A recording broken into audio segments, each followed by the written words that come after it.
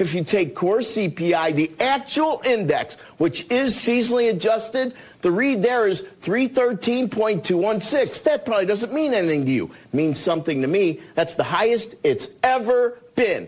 It's ever been. Now remember, Bureau of Labor Statistics brings out this number. Go to their website. When did COVID start? March of 2020? Okay, this is a decent number. That means Nov was the most updated we had prior to about 2 minutes ago. If you go to their website and you look at their CPI inflation calculator and you put in Feb of 2020, what you'll find is it takes $1.19 of Nov $23 to buy what bought $1 pre-COVID. I've always said that if there came a point in time in this race where I couldn't see a path to accomplishing that goal, that I would get out. And it's clear to me tonight that there isn't a path for me to win the nomination, which is why I'm suspending my campaign tonight for President of the United States. Gentlemen, time's expired. Chair recognizes Ms. Green from Georgia for 5 minutes. Thank you, Mr. Chairman. Excuse me, Hunter. Apparently you're afraid of my words. Whoa! Oh. I'd like to reclaim my time, Mr. Chairman. Burst their bubble. Wow, that's too bad. The president has put forth over $10 billion to assist at the border. We've always been for controlling our border, for securing the border. There's never been a question about that. Your husband is 81. At the end of a second term, he'd be 86. As his life partner of 46 years, is there a part of you that is worried about his age and health? Can he do it? He can do it, and I see Joe every day. I see him out, traveling around this country. I see his vigor. I see his energy. I see his passion. Welcome back to the Unregulated Podcast. This is episode number 164 here on a balmy Thursday, January 11th. I'm your co-host, Tom Pyle. And I'm an especially vigorous Mike McKenna. Oh, Jill. Boy. There's just Dr. Biden. Dr. Biden, we do not want to know your names. I was going to say, there's just some stuff you don't want to know. There's just things that we don't want to know, and that's one of them. So his vigor works hard. He's seen him floating around the country, working for the American people. Yikes. Okay, so the numbers popped today. CPI climbed 3.4% year over year, according to data from the Bureau of Labor Statistics. That is higher than the 3.1 raise in November and higher than the expected 3.2 that was predicted. Stocks prices are a-tumbling, and woe is me. Any hopes and dreams of the Fed lowering interest rates in March have been dashed. Yeah, that's a fundamental takeaway from that particular bit of news, right? Is that the Fed's not going to touch this stuff for at least another 3 months. So housing prices are sticky. Yeah, they're going to keep being sticky until that phrase is like, I love that phrase now. Sticky. Sticky. I mean, they're going to housing prices are sticky, Mike. If you're Team Biden, this is some bad news with some bad timing, right? Because it means the economy is going to keep being what it's being probably for another 3-4 months. That's not good. Yeah, well, I'm not a big fan of this whole Fed deciding what my interest rates should be. I don't know what the alternative is, but I'm going to go spend some time with Bob Murphy and get educated on this stuff. So you're coming into the middle of what's been a 220-year argument in America, whether we should have a national bank or not. And Alexander Hamilton, by the way, was born on this day.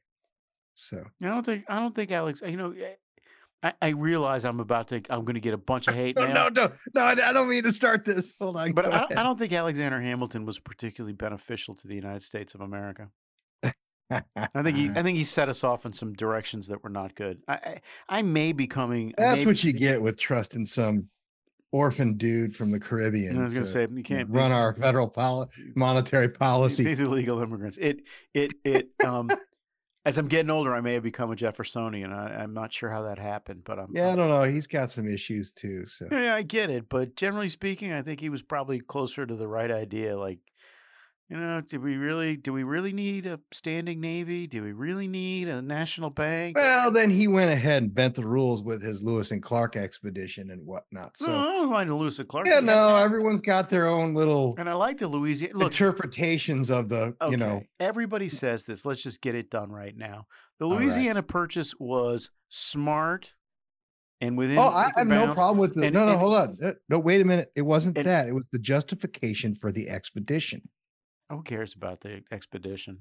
I mean, which he used he expanded the Commerce Clause to do so. The only thing that bothers me about the expedition is that everybody pretends it's the first time Americans ever got out to those mountains. I'm like, mountain men have been going out in those mountains for 30 years before Lewis and Clark showed up, but they were private sector guys, so it didn't count.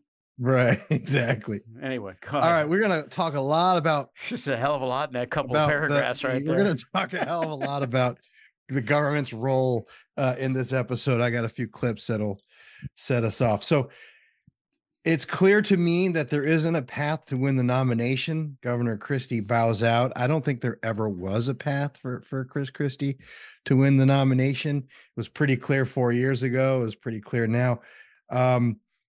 Getting out now, he's still on the ballot in New Hampshire, although, people realize people in New Hampshire are smart, so they won't vote for him. Will he endorse Nikki Haley? He had a hot mic moment where he basically said she was Bush League. Interesting dynamic, but I don't know what, if anything, changes in terms of the dynamics here of the Republican presidential primary race. Thoughts, comments. What do you mean? Are you trying to tell me that Chris Christie didn't have hundreds of thousands of followers who are going to, Well, no, but he had a little bit of a cult following in New Hampshire. So the question is, do they all go to Nikki? And does she close the gap enough to help her case for Super Tuesday with one of her states? Yeah, so the survey work indicates about 2/3 of his support's going to jump over to Governor Haley. I'm not sure how to say this the right way, so I'm just going to say it. I would have a marked preference for Donald Trump before Governor Haley. A marked preference. Yes, I think that, and I don't think we have made the point on occasion that Governor Haley is not going to bring any Trump voters to her camp. No, that's right. Whereas a DeSantis had a chance to do that. So I made no secret of the fact that my fundamental preference would be the governor from Florida, but I'm not sure that's going to happen. And I'm pretty confident the former governor from South Carolina is not going to happen either. I don't think the Chris Christie thing changes any of that one bit. Look, this thing about the campaign this bothered me. Both campaigns, both DeSantis and Governor Haley, right? Each of them has proceeded as if the other is what they're shooting at. I'm like, dude, you should be shooting at the front runner. Both of you should be shooting at the front runner. If you have a critique with him, you should offer it up. And if you don't have a critique with him, you should get out of the race. Right, I was going to say you shouldn't be running because that's your. So I don't understand why you're running if you're not going to. I mean, did Governor Haley get in the race to attack Ron DeSantis? Is that why she's running for president? Because that's crazy. And same with DeSantis and Haley. It's whatever. I'm not even going to get into like the consultants and the contractors in this. Okay, thing, let's not. It'll let's just not bore our audience. Yeah. All right, so Hunter Biden's, I don't know, this whole like macho Hunter thing that the lawyers have, this narrative of, Hunter fights back and feisty Hunter, whatever. This hearing yesterday holding him contempt while he's sitting there and then leaving with MTG about to speak. I think there are too many like Twitter Twitter members on that committee at this point. That's my assessment. Because there's nothing going on here that people are like, okay, that's substantive. So the circus factor is very high here. Let's put it that way. I will point out one thing about Mr. Biden that continues to bother me. One only? Just one? Look, the fact that he's doused himself with kerosene, lit himself on fire, and is rolling down a hill in his personal life, I don't. Yeah, no, I pity for him, and right. I feel bad for him, as but a Catholic and a Christian, I feel bad for him. But he's a grown man, and he made his decisions, right? That's right. But he's got a little kid, and he still hasn't spent any time at all with that little kid, and that just. Well, we don't know that for sure, do we? Yeah, we pretty much do, because he's spending all his time doing this nonsense. Yeah, and his kid is in Arkansas. Dude, I don't understand. Anyway, I don't understand people. So Hunter is in contempt. Mayorkas is now proceedings have begun for his impeachment. Yeah, I'm worried about that. Hunter Biden stuff continues. I had a wonderful clip from AOC because we haven't heard from her in a while. She's kind of faded out of the. But she told she's no longer setting the leftward post of the Democratic Party. What's his name there on CNN there? Hurricane Boy. What's his name there? Gloria Vanderbilt's son. Oh, come on, Anderson. Oh, I think it was Anderson Cooper. The fact of the matter is that the Republicans have weaponized the tools of Congress and impeachment to satisfy their own political, exigencies. Who said this? This was AOC. AOC. Yeah. These guys are great. I love it. They wake up every morning and like nothing matter what they did or said before is irrelevant. It's like anyway. So I got to tell you this before you go on. Let me tell you this thing. So I went for a long run around the hill yesterday, and all the yards that had defend the climate, little were they blown over? No, they have all been replaced by full ceasefire now. Little. Oh, posters. Really? Yeah. Yeah. So on your run, you've noticed that they're moving on to a new narrative. Yeah. And it just cracks me up. I'm like, that's good. I'm like, sure, whatever the thing of the day is, just give me a sign. I'll put it up. Yeah. I like that one. It's like, I believe in this. Yeah. It's like, it's almost like mocking the creed, There's still, who cares? There's still some of those left hanging on, but mostly they've all switched over to full ceasefire now. They can't just believe in, they've got to put it all in there. They don't want to offend anybody by not putting all of their grievances in one sign that you can't read because you got to squint to see all the words. You have to think if you're their neighbor, you'd probably just go over to him one day. Hey, Tom, I'm fully in favor of full ceasefire. If you'll stop shooting at me, I'll stop shooting at you. Because it wasn't any reference to Hamas or Israel or anything, but you knew they were talking about, right? Anyway. Another example of Democrats, not giving a crap about their integrity or honesty. Speaker Emerita. Don't ever say that phrase again. There's no such thing. Speaker Emerita. Former speaker. Hey, you got to give credit to McCarthy. At least he's like, yeah, I'm not speaker. I'm out of here. Yeah. Speaker Emerita Pelosi. Former speaker. Is she, by the way, is she okay, since we're doing this, is she a pinup girl emerita as well? Or I don't have a clue. I don't have former mayor. Was she mayor of Baltimore? No, that was her dad. Or her dad was. That was her dad. Anyways, she says the fact of the matter is Democrats have always been for securing the border, Mike. True. I had no idea. I think she was talking about the Canadian border.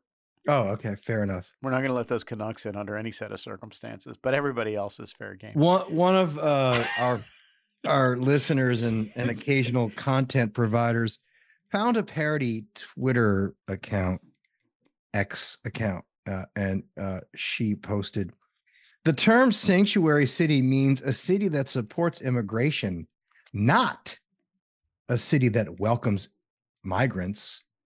What would be the point of importing foreign voters to areas which already vote blue? Good Lord. Thought that was pretty good. Yeah, I totally agree. The Democrats always border security. It's not like we're having this conversation every 3 or 4 years. Yeah. I hope that when I'm Joe's President Joe's age, I have as much of a vigor Vigor. Vigor. as he does. I'll leave it at that. What announcements do you have this week, sir? Any? I myself have vigor and energy. What happened in 1908? What happened on this day in 1908? Let me give you a hint. Land grab. 1908. I don't know. What did we steal in 1908? That was the day that Teddy Roosevelt he did set up a national Yellowstone. Was he Yellowstone? made the Grand Canyon a Grand national Canyon. monument. Yeah. I would. Can I take a detour here for a second? Yeah. Our friends at the Independent Women Forum, the Center for Energy and something else. Mandy. No, Gabrielle Hoffman is now running. Oh, that. yeah. Well, yeah. She is actually an expert on the Antiquities Act, as it turns out. She and I had a lengthy conversation. Apparently, there's a Brookings monograph floating around that says you can reverse those. I need to read it. I have it. I have not yet read it. I'm looking forward to it. I hope it's sturdy. Anyway, sorry. Go ahead. No.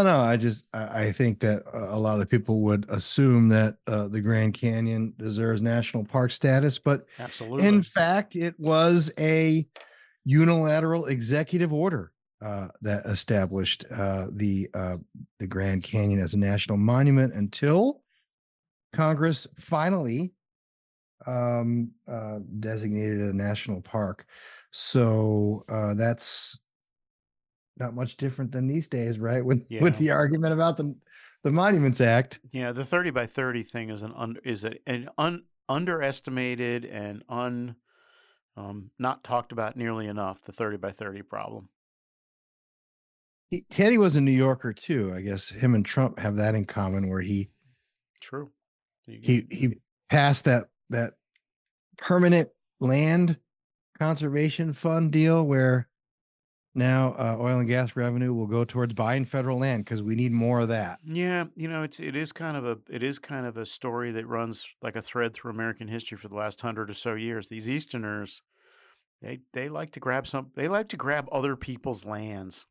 I don't quite get it. I mean, now all you listeners, this is not to say I don't think that the Grand Canyon is as deserving of its status as a park, but the point is that it's the process by which it was created that is no different than it is today when we complain about bears' ears and all that other stuff. All right, in 1935, Huey Long was assassinated. Huey Long was assassinated. No, sir. In 1935, on this day, Amelia Earhart was lost. Made the first successful flight from Hawaii to California, a distance longer than that from the United States to Europe. And then she was lost. Never to be found. There was nothing we could do. There wasn't nothing we could do. So it whatever. All right, last one. I got two actually. I think she and DB Cooper are living together. Go ahead. In 1973. I don't think our producer got that at all. I don't think. Oh, he did. He did. Good. He's probably seen a movie. Alex, the producer, because people said it was rude not to call him by his name. In 1973, this happened after several attempts. Wait a minute. Hold on. Let's roll the tape back. What do you mean it's rude to call the producer the producer? One of our listeners provided unsolicited feedback that we shouldn't call him producer. He has a name. And so calling him Alex, the producer. Let me tell you a secret. I ignore solicited input. So you can imagine what I do to unsolicited input. Go ahead.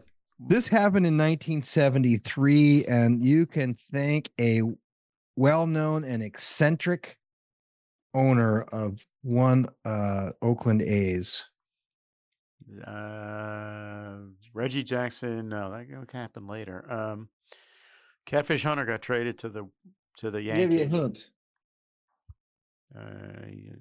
I don't know. We'll get your baseball. I'm swinging a baseball bat, sir. I'm swinging a baseball bat. You're swinging a baseball. Okay, go ahead. What DH rule was instated in the American League. Yeah.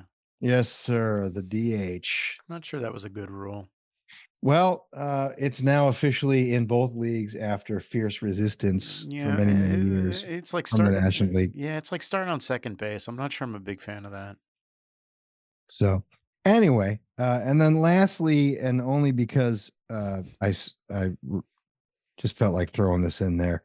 This happened in 1989 on this day, January 11th, 1989. January 11th, 1989. Let me read an excerpt from this event. Sure. And in all of that time, I won a nickname, the Great Communicator. But I never thought it was Reagan's that farewell it was my speech. style Reagan's or my words. Yeah, Reagan's farewell speech. Yeah, boy. I never thought it was my style or the words I used that made a difference. It was the content. I wasn't a great communicator, but I communicated great things. And they didn't spring full bloom from my brow. They came from the heart of a great nation.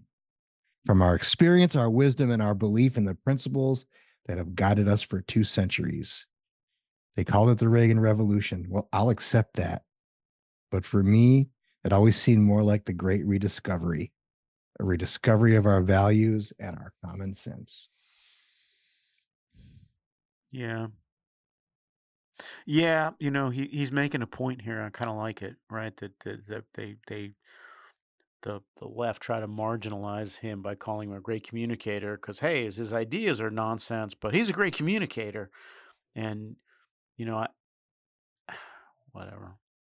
No, it's also a wonderful segue because it is a running theme throughout the Democratic Party that their ideas are important, but it's just that they don't communicate well. They just don't communicate them effectively. As my friend Frank Luntz used to say, saying that you don't communicate well is not the same as communicating well. Yes, sir. All right. Are we ready to get into this? As if we haven't already. Sure, why not? All right. So now we're 2 more retirements were announced this week. Congressman Greg Pence, the brother of former Vice President Mike Pence, and Larry, I'm going to butcher his name. Bouchon. Yeah, Dr. Bouchon. Yeah. Also, Dr. Bouchon, also from Indiana, making it a total of 44 open seats for the cycle. Yeah, 44 retirements. We're a little bit over. We're a little bit over the average, right? I think the average in the off year is about 35, 37, something like that. Yeah. So we're a little bit over. Not everyone's like making it sound like we're cataclysmically like 900 guys are retiring. I'm like, we're a little bit over. That's what we are. We're not at 60. We're not at 50. Either. Yeah. We're a little bit over. There'll be a lot of new faces. The weird thing, right? the weird thing about the last couple of names is, especially the guy from Missouri, Lukemeyer, right? Bill Lukemeyer. Yeah. He's in line to basically run financial services. And, the only way you can interpret the retirement is he thinks we're going to lose the House and he doesn't want to be ranking member. He's like, the hell with that. I don't want to be ranking member. Because, if we lose the House, if Trump wins, we lose the House. We're not going to win the House back in 2026, which means you'd be ranking member for at least 4 and maybe 6 years. Yeah, I think a lot of these guys are thinking like that because a lot of these are senior guys. Larry Bouchon is in line for, I think, to run a subcommittee or committee. Anyway, same kind of thing, right? Do you really want to be a ranker for 4-6 years? Or if you're 55 years old, you're like, man, I just want to go home and be a normal person. Sure. I get it. It's the assessment of guys who know, right? Guys who play this game like every day. It's the assessment of elected officials that, hey man, we're going to lose the House. That worries me. Not the retirements, the assessments. All right. Did you watch either the debate and or the Trump town hall thingy last night? Are you drunk? No, I'm totally sober. Who would watch that if you didn't have to? I didn't. I asked only because I didn't. Of course you didn't. I didn't. It's part of our job to do these things and then provide some keen insights for our listeners. I will provide you keen insights right now. None of those things was worth watching. Not a one of them. Fair enough. First off, NC State was playing North Carolina, so I watched that. Oh, congratulations to Michigan for winning the whatever this new form, whatever this thing is now. This college under no circumstances am I ever going to congratulate Michigan for winning anything. Go blue. Go. Don't say it. It's a clean show. Go try not to cheat next year. It's a clean show. Try not to cheat next year, Michigan. Yeah, that might hang over their heads a little bit. Might. People harangued me for the LSU championship that were then stripped of. So I'm sorry, which LSU championship? Remember we beat LSU, I guess, national championship, and then the Republicans, the old white guys, the Trojans, the Trojans. Fight on for all to see. What happened to Notre Dame this year? How that end? They continue to graduate thousands of qualified people into the economy, making America better. Make America Notre Dame again. How about USC or Michigan? How'd they do? All right. 14 is the answer, by the way. Notre Dame finished the season ranked 14th with 10 wins and 3 losses. That's not so bad. It's pretty good. It's not terrible, but for Notre Dame, you're like, dude, come on. They mowed over my team this year. All right. So, you remember that big debate between Governor DeSantis and Governor Gavin Newsom? Yes. Remember? Yes. We're all excited about this red versus blue. Yes. Yeah. Well, apparently things aren't so great in California after all. You mean this is from the LA Times? Are you trying to tell me that winning a debate or losing a debate doesn't change the trajectory of your state? I don't know. But how Newsom plans to fix California's projected $37.9 billion budget deficit. Of course, that is a low estimate, because there are other reports that say it's actually in the neighborhood of 60 billion plus. Am I right? So, am I right in thinking that as recently as a year ago they were running a surplus? Yeah, they were running a surplus because they were getting all huge the federal cash of federal cash of the COVID money, right? Yeah. Wow. Exactly. 60 billion. That's a lot even for California. I predict. So Governor Gavin Newsom asked California lawmakers on Wednesday to dip into the state's rainy day reserves and signaled his desire to potentially delay a minimum wage increase for healthcare workers as part of his plan to offset an expected $37.9 billion deficit. A confluence of weaker than expected revenues, delayed tax deadlines, and overspending based on, quote, inaccurate budget projections create a budget shortfall.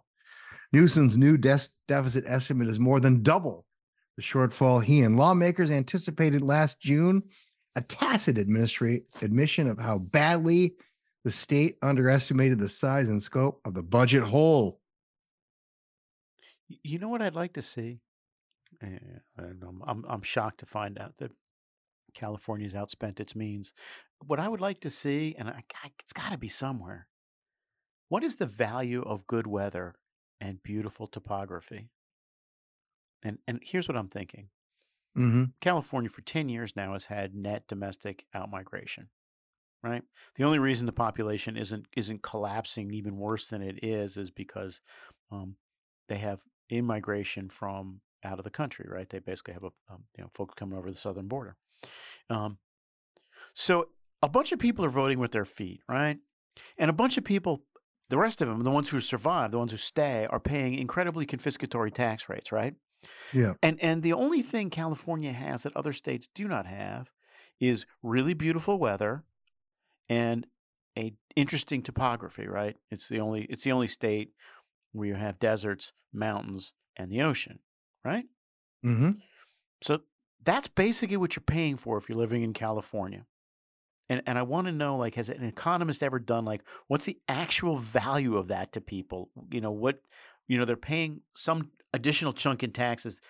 In other words, what's the price of that to you? Yeah, I mean, some people, it's variable, or there's a threshold for everybody. Right, exactly. Right? But my parents left California 4 years ago because they were retired and they were basically paying California prices and not getting much Right. benefit for Right, that. exactly. So they moved to Nevada, Yeah. where it's slightly hotter and only a desert, but they've moved into a bigger house and have Right. a pool and are paying the same or less for their electricity, Right. less for gas, less for food, less for everything else that they spend on a day-to-day basis, because that's the only.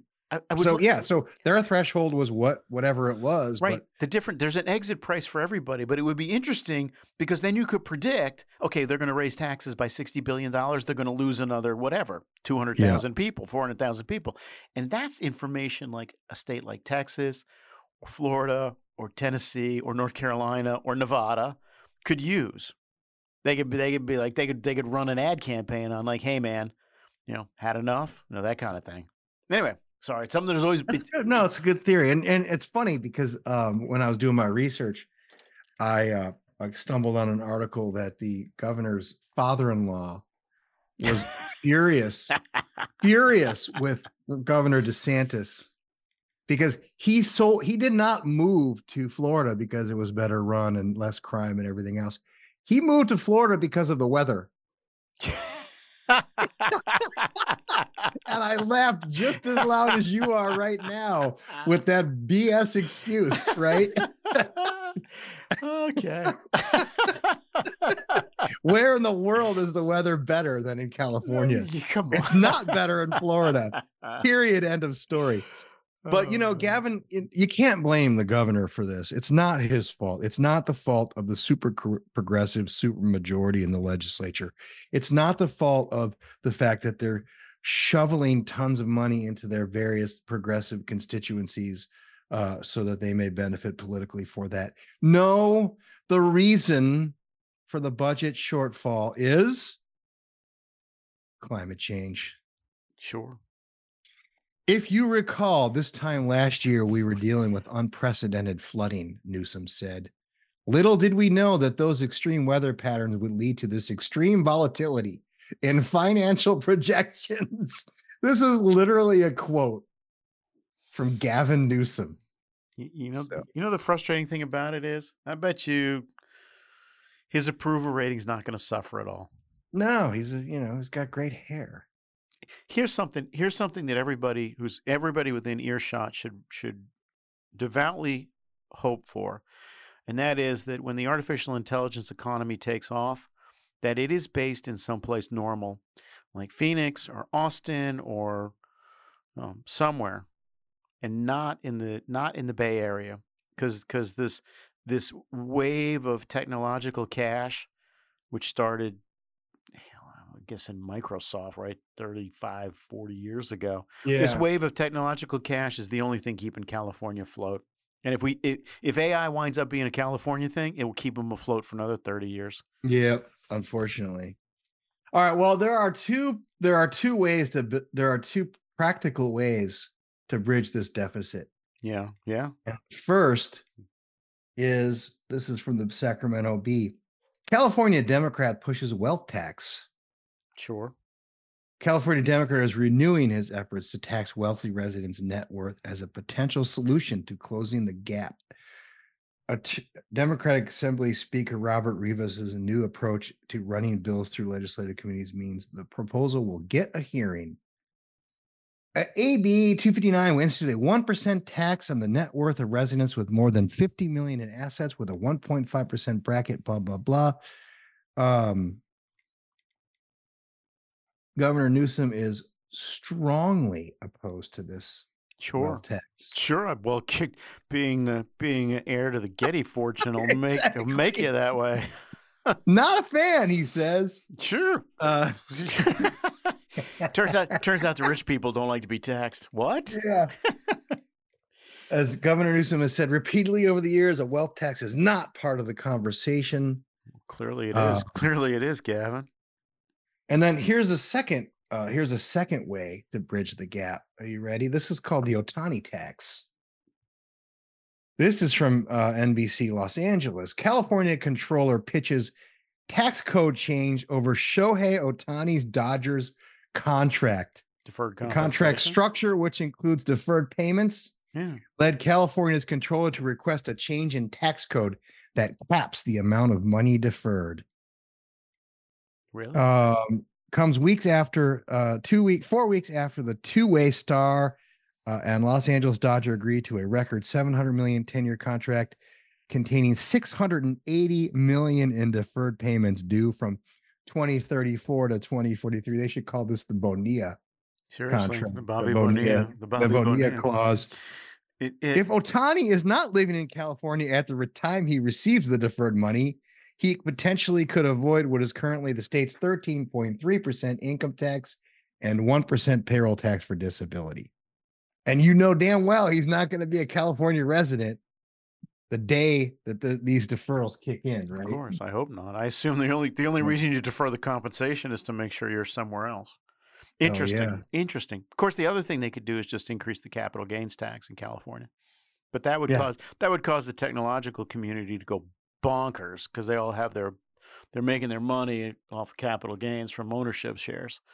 It's a conundrum, as the young people like to say. It's a problem. It's sad. California dreaming, just the Golden State. Oh my, the former governor Ronald Reagan's state. California's beautiful if you're rich, terrible if you're not. And eventually everyone's going to figure that out, right? Okay. Shall we move on? Sure. Always. I never get tired of leaving California's conversations. So the government wants to run we've made it clear on this unregulated podcast that the government is very keen in telling us what types of vehicles we can drive, what kind of stoves we can buy, what kind of appliances that we should purchase for our kitchens and our lawnmowers and so on and so forth. And the list goes on and on and on. They are so good at managing things. Why should we assume that they won't do a great job running the basically, taking over our energy system? This is from Politico. Education Department, 758,000 more student borrowers hit with billing errors. As did with the first batch of borrowers, the agency said on Friday that it would suspend interest on the accounts of affected borrowers and not require them to make payments until the issues are resolved. The errors are the latest sign of a bumpy restart to federal student loan payments, which has been frozen for more than 3.5 years. Really? Frozen for more than 3.5 years. The new servicing hiccups, which included a failure to send timely statements, followed the Education Department's disclosure last year that more than 2.5 million borrowers were subject to similar problems in October. And that's not all, folks. The Wall Street Journal today, and I know this firsthand because my wife has been dealing with this on a daily basis now for over 2 weeks. The federal, it's FAFSA, the federal application for federal student aid. They did a rebrand and they've sort of quote unquote, changed the application process to make it easier for people to receive free money for education from the federal government. Sure, the FAFSA. And have completely botched it. Shocker. Yeah, and nobody can get their applications filled out, and therefore all of their financial aid packages are going to be delayed, and all the colleges now are basically like, we can't admit you until we've got certification of your aid. So Barack Obama did this, right? Congress gave him, federalized the student loan program, and now they're running it, and they just don't seem to be quite up to snuff there, Mr. McKenna. I'm shocked. I'm amazed. I'm kind of amazed I am surprised about FAFSA, right? I mean, FAFSA's been around longer than me, right? I applied for it when I was a kid. So, I mean, I ran the form. So it's a form that, like, why do people continue to feel a need to screw around with things? I don't understand it. Sorry. That's all right. Anyway, so what you're saying is the federal government may not actually be able to run things well? I don't know. I'm just using anecdotal evidence and anecdotes to show that maybe perhaps federal government shouldn't be involved in a lot of things that they're involved in. I don't know. I'm fairly confident the new government in Afghanistan disagrees with you completely. Should not have said that. Am I not allowed to say that? That's good. All right. I got a lot of stuff going on here. I don't know. I'm gonna pause my list and see if you have anything you want to lead with here. Yes, I do. Yes, I do. I have one thing and one thing only to say this week, and that is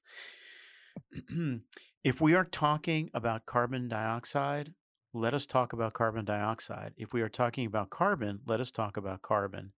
But our experience inside the survey research, the opinion research, is that voters understand them to be two different things. Carbon dioxide is plant food, useful for life here on Earth. And it is not, in fact, a pollutant. Carbon is black soot that comes out as black soot, SOOT, that comes out of tailpipes and other industrial facilities, other industrial emissions points. Not so much anymore, though, these days. True, but still. I mention this because there are some folks who insist on calling things carbon taxes and carbon tariffs when they are, in fact, carbon dioxide taxes and carbon dioxide tariffs. And the reason why the left calls them carbon taxes and carbon tariffs is because they know what I just said, that people think carbon is pollution, and they understand that carbon dioxide is not. So, okay. So from now on, sports fans, like if you are going to send a letter to somebody, or if you're going to talk about it in public, carbon dioxide. This is not complicated, simple messaging backed by decent, not incredibly thorough, but decent and all directional survey research. That is fair enough. That's your public service announcement for the day. That's it. Okay. Well, that is important segue because we here at the American Energy Alliance and jointly with the Committee to Unleash Prosperity, headed by Steve Moore and other great individuals, Phil Kerpen over there, Tim, we have released a survey on voter attitudes in battleground states on the state of the economy, the state of the nation, and also more specifically on energy issues. And it turns out, Mike, yeah, nobody cares about climate change. What now? Are you sure? That's what it says. It says here, what is the most pressing issue facing the United States right now? A whole 39% said the economy or inflation, and 10 offered immigration. The remainder, a long list of issues, including healthcare, President Biden, and the budget, and climate change, hovered in the neighborhood of 2 to 3% each. And then when asked the second most issue facing the nation, a whole 20% who didn't say economy the first time said economy and inflation, and 12 said immigration. So combined, that is 59% of all Americans think the economy is the most pressing issue facing the day. Tom, I know you're wrong, and you have to be wrong because everyone keeps telling me climate change is an existential threat.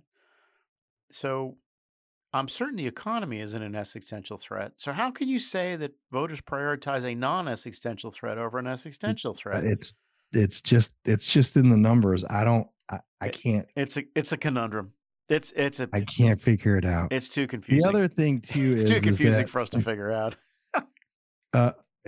According to this survey that was conducted in 8 battleground states of likely voters, a full 35% of all respondents said that they would be willing to pay $0 each year to address global warming, including 17% of Democrats who responded 0. What now?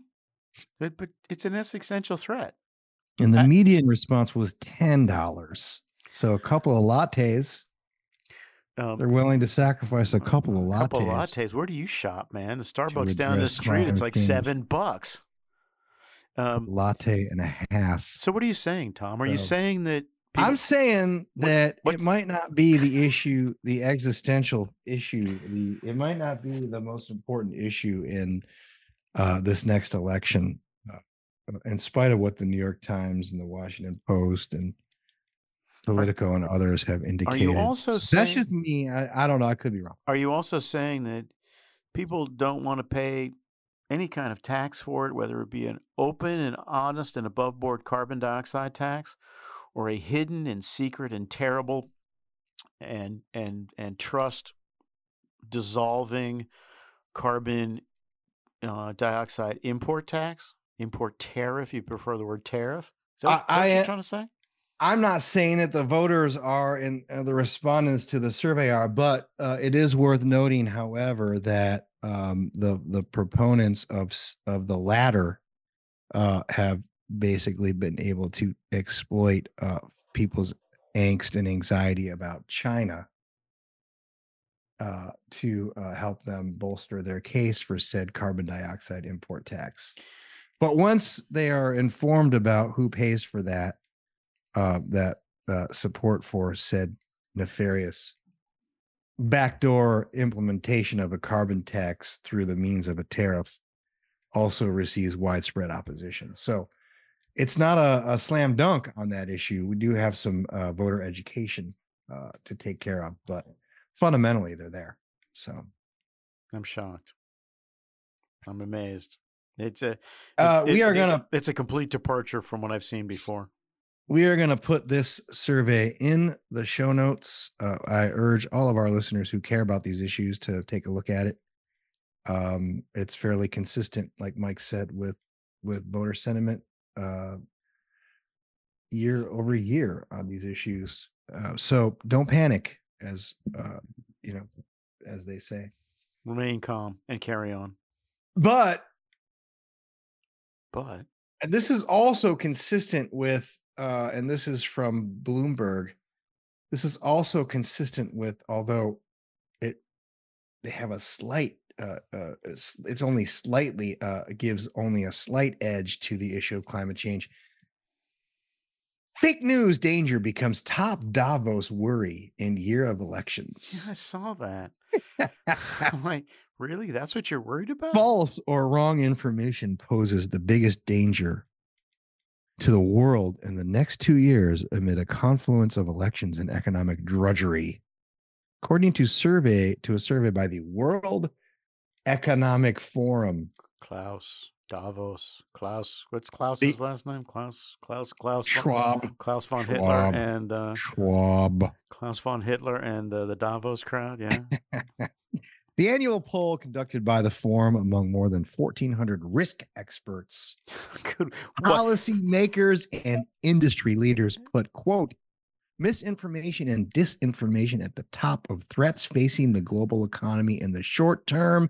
Concerns about the health of the planet dominate the outlook for the coming decade, a trend already seen in previous surveys. I saw that. Can I ask a question? How do you get a disco bitchin' title like risk expert? I want that job. I mean, it must technically am a risk expert. It must pay out cash, right? It must pay out cash because, like, everyone's worried about risk. You just walk in and go, "Okay, here's your risk. Like 1 in 3 that you're going to trip and bust your nose." Right? I mean, I want that job. That's going to be my next job. So, if you read between the lines, let me read this. You don't have to read between the lines. It's right there, man. Okay, you're right, but just follow along here. More than 3 billion people will vote this year, with the US, India, Indonesia, Europe, and probably the UK too holding some of the biggest polls due. The report confronts how economies squeezed by high borrowing costs after a once-in-a-generation inflation shock, just as major elections take place, could present a toxic backdrop for the world in coming months. When these two things come together, the economic hardship being faced by many people and the rise of synthetic content, combined with going into an election year where people can make decisions about who is going to be leading them, that together can be a very potent mix, said World Economic Forum Managing Director. I'm not going to pronounce this name. Is it a German name? No, it's Sadia Zahidi. So it's not that bad. Sadia Zahidi. Oh, well, look, if you're worried about misinformation, you definitely want to hear it from like German propagandists. I mean, that's, I read that. I thought the whole thing is so classic. Like, dude, we're supposed to be giving out the misinformation, not the other guys. Yeah, of course. But, the thing about this is it's like what they're basically saying is if because of all these, it's like this economy, economy that the World Economic Forum is fond of, and the results of it create angst among voters and they don't vote for their guys, then we're all doomed. Yeah. I think I come at it from a slightly different perspective. I'm like, if you listen to the other guy's misinformation instead of our misinformation, we're all doomed. We're all doomed. Right. We're all doomed. I'm like, ladies and gentlemen, this is your weekly reminder that elites, either in this country or on this planet, don't like you. They don't like you. They don't think you're smart. They don't like you. And if they could figure out a way to make money without you being alive, they would probably take that path. And the guys at Davos and the World Economic Forum apparently are no different, and that's a shocker. Go ahead.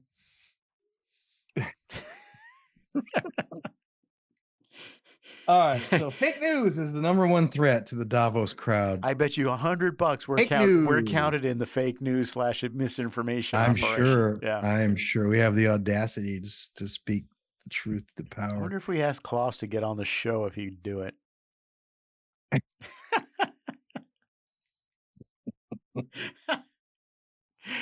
Go ahead. All right. You ever hear the joke? You want a Hertz donut? No. Okay, so you say to someone, "Hey, do you want a Hertz donut?" And they say, "Sure." And you hit them in the arm and say, "Hertz donut." Go ahead. Okay, it's a bad joke. I know where you're going with this one. I like where you're going. Bloomberg says Hertz is selling 20,000 EVs in a shift back to gas-powered cars. Yeah. Huh. Odd. Weird. Hertz Global Holdings plans to sell a third of its U.S. electric vehicle fleet and reinvest in gas-powered cars due to weak demand and higher repair costs for its battery-powered options. Damn it. I was going to guess misinformation. The sales of 20,000 EVs began last month and will continue over the course of 2024. Tom, can I ask a question here? How can that be? Don't the Hertz guys know that EVs are the way of the future? They are the future. They're the way of the future. Hertz will record a non-cash charge in its fourth quarter results of $245 million related to incremental net depreciation expense. The dramatic about face after Hertz announced plans in 2021 to buy 100,000 Teslas underscores the waning demand for all electric cars in the U.S. What? Who are these reporters? They must be placed in jail immediately. It's not at the level of demand that we anticipated.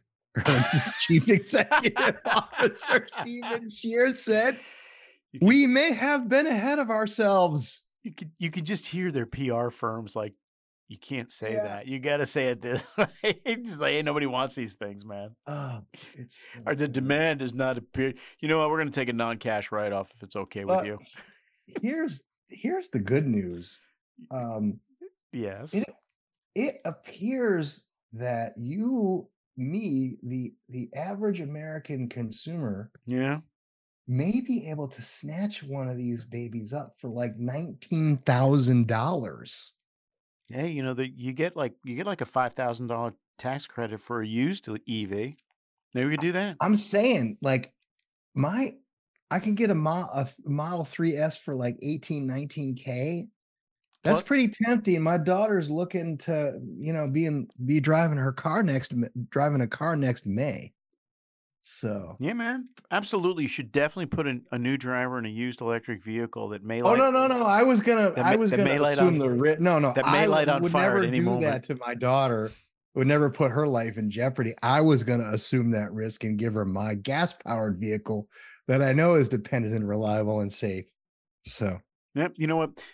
Like you say, with the tax credit in there, it's like it's free money. It's like driving around on your lawnmower. You're like, hey, whatever. Who cares? Maybe I should buy one. You know what? Everybody go out and buy one. You need a Tesla. You need a Tesla. Thank you, Hertz. Thank for you. finally making EVs affordable after your $245 million write-off.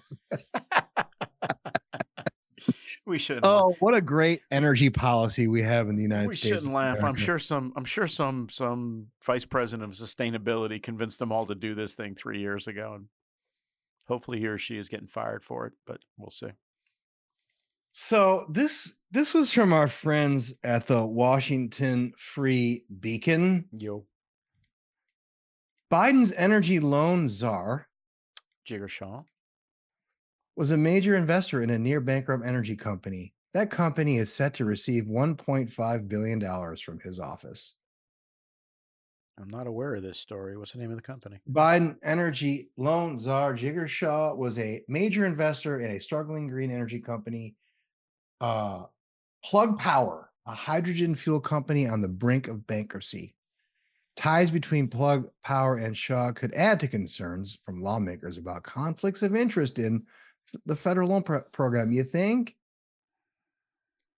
Yeah. SEC records detail a long-standing financial relationship between Plug Power and Generate Capital, an investment firm that Shaw founded before joining the Biden administration in 2021.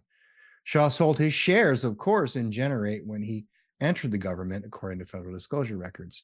Under his leadership, Generate loaned over $100 million to Plug Power, one of the firm's crowning investments, according to his website. I'm sorry, how much? 128? $100 million. Yeah. Plug Power repaid the $100 million to Generate at a 9% interest rate last December, while it was in negotiations for the DOE funding with Shaw's office. Who's a reporter on that? This is Alana Goodman. Yeah.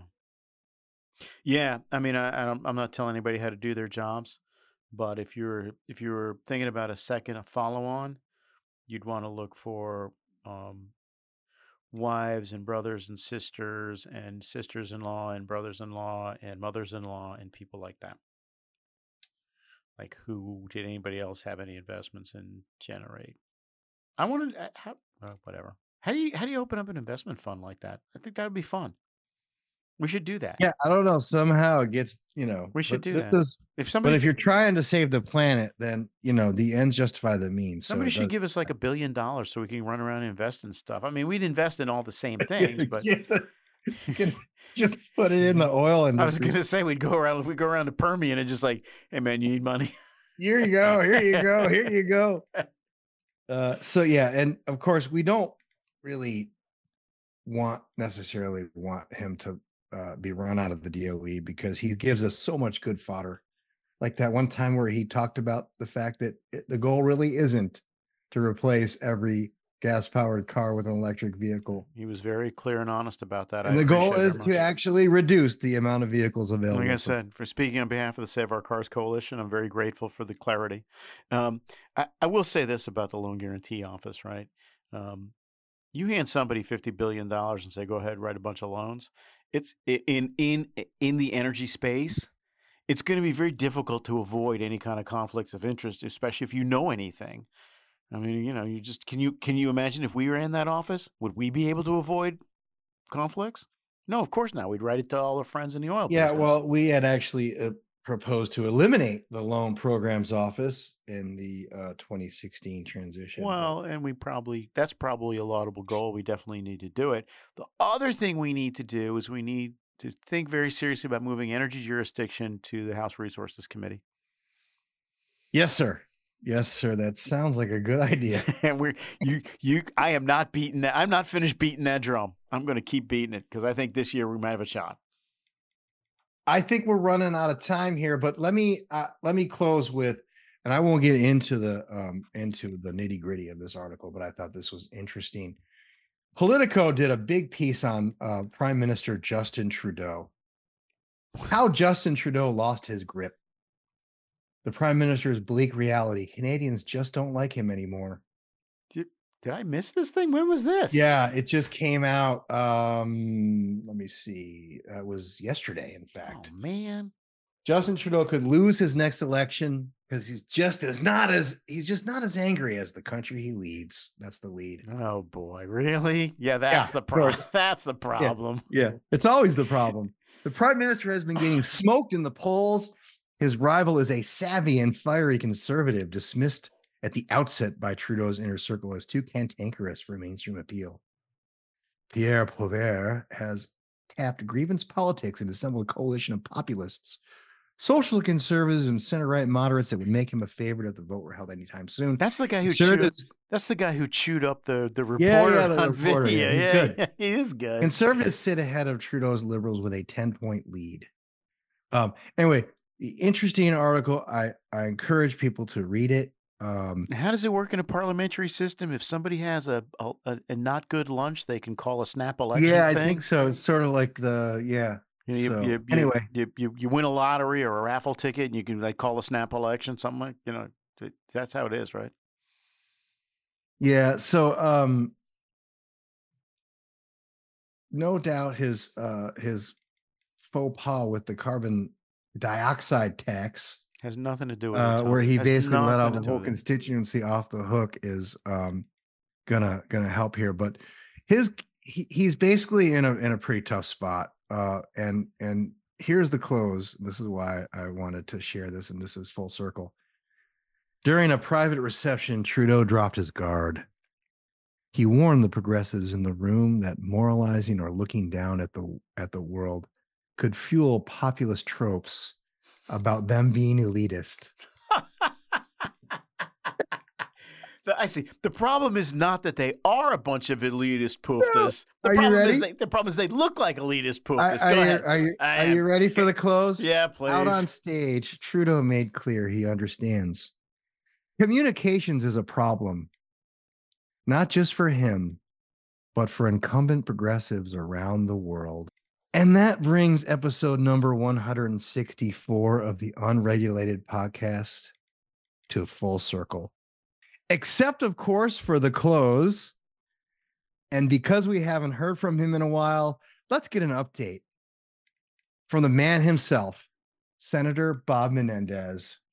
The problem is that there is no evidence of the giving or receiving of cash and gold bars. In fact, there has been and will be at trial a full explanation of what is the truth about those issues, a truth that proves I am entirely innocent of the charges.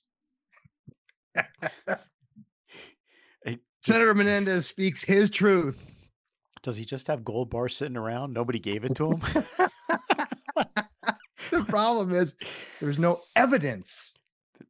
The problem, the transfer of gold bars to Egyptian foreign nationalists into my house. The problem is that it feeds populist tropes. That's the problem. It is. And we're just not communicating to the public about the fact that most senators do in fact have gold bars hanging around their home on a consistent and regular basis. If anyone becomes president in the wake of this next American election, I'm leaving the country. Anyone. That's it. All right, that's it. It's a wrap. 164 in the books. Namaste.